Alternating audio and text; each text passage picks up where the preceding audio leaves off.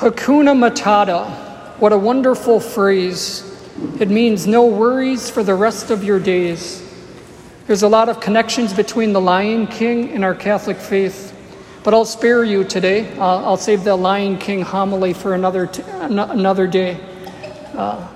Earlier this week, I returned from my annual 8-day silent retreat, so I shut off my phone. I had no access to emails, no contact with the world.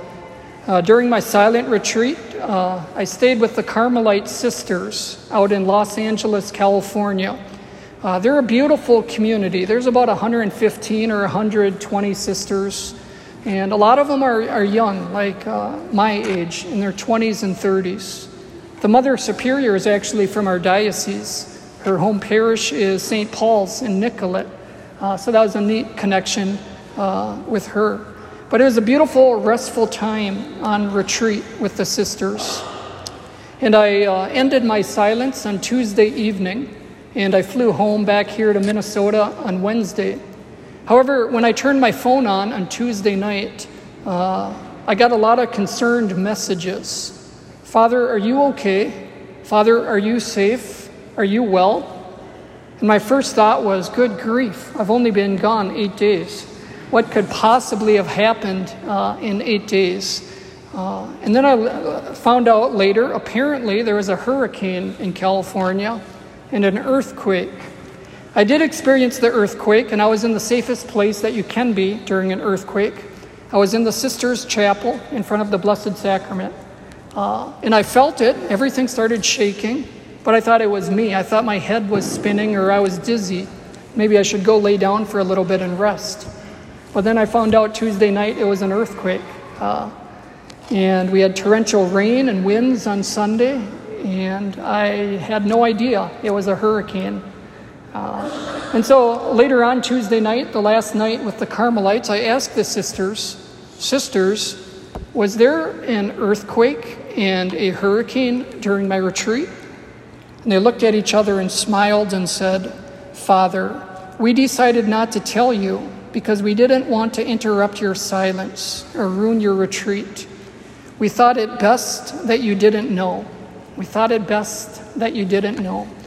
And so here I was in the Sisters' Chapel, hearing the rain pelt the roof and the strong winds outside, and I was completely calm, completely at peace, not knowing what was going on outside.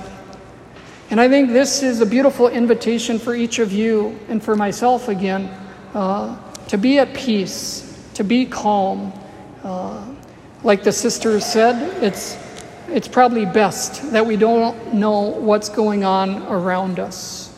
As we're gathered here in this church, we live in a crazy world. We're gathered here in the safety of the church, but we look out the windows and we see all the madness, the craziness of our world, our culture. But in today's gospel, Jesus gives you a promise, and he gives me a promise.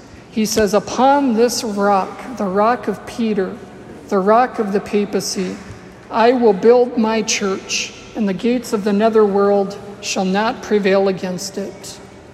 Whenever we open the newspaper or turn on the evening news, there's a lot of bad news, things we probably don't need to hear. Why am I hearing this? Why is this necessary for me? Why am I hearing about the moral failures of others? Why, when we have our own failures that we work out through that beautiful sacrament of confession? The news, what's going on in our culture, our society, it can leave us angry, frustrated, worried, maybe sadness. Maybe not in the country or the state. Maybe it's within our own families. Maybe we have friends or family members that have left the church and are no longer practicing the faith. These can all disturb our interior peace. But the Lord is inviting you to remain here, inside the church where it's quiet, peaceful, calm. We're allowed to remain anchored in the Lord. Our first reading says, allow the Lord to fix you like a peg in a sure spot. I have this image of riding a metro bus. If you've ever ridden a metro bus and then you're standing up and you're not holding on to anything, and then the driver slams on the brakes, you go flying forward. That's the goal of the enemy in our spiritual life. He wants us to knock us off our feet, to lose our stability, to stagger and lose our footing. But if we remain anchored in the Lord, nothing is going to shake us. Nothing is going to take away our hope and our faith. And this is the invitation that we're invited into today. It reminds me of a professor I had at St. Thomas. He never owned a newspaper subscription. He never owned a smartphone. He had a flip phone. And his philosophy was, if anything important in the world happens, I'm going to hear it from other people. I don't need to go seeking out the bad news. I'll hear it from other people. And so the world throws so many figurative hurricanes and earthquakes and torrential rainstorms at us. And it can be so overwhelming. It's easy to stagger and lose our balance, to lose our stride in life. It's a crazy world out there. But the Lord is inviting us in today's gospel to remain in Him. Upon this rock, the gates of the netherworld shall not prevail against the church. The church is the bride of Christ. Christ, as a good and holy bridegroom, is going to protect His bride. He's going to protect all of us. He's going to keep us safe. And at the end of the day, we're reminded that God is still God.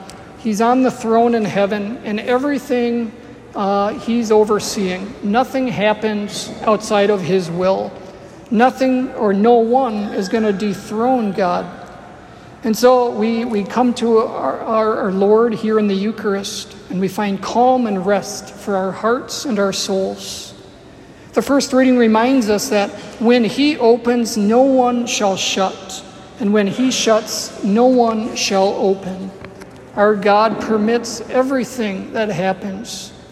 But let us not forget that He's in control of everything that happens as well. Today, as we gather as one family here in the peace and the calmness of this church around this Eucharistic altar, our prayer can be that of the words of Peter in today's gospel. As we gaze upon the Eucharist, may we repeat those beautiful words of Peter. You are the Christ, the Son of the living God. Hakuna Matata. What a wonderful phrase. It means no worries for the rest of your days.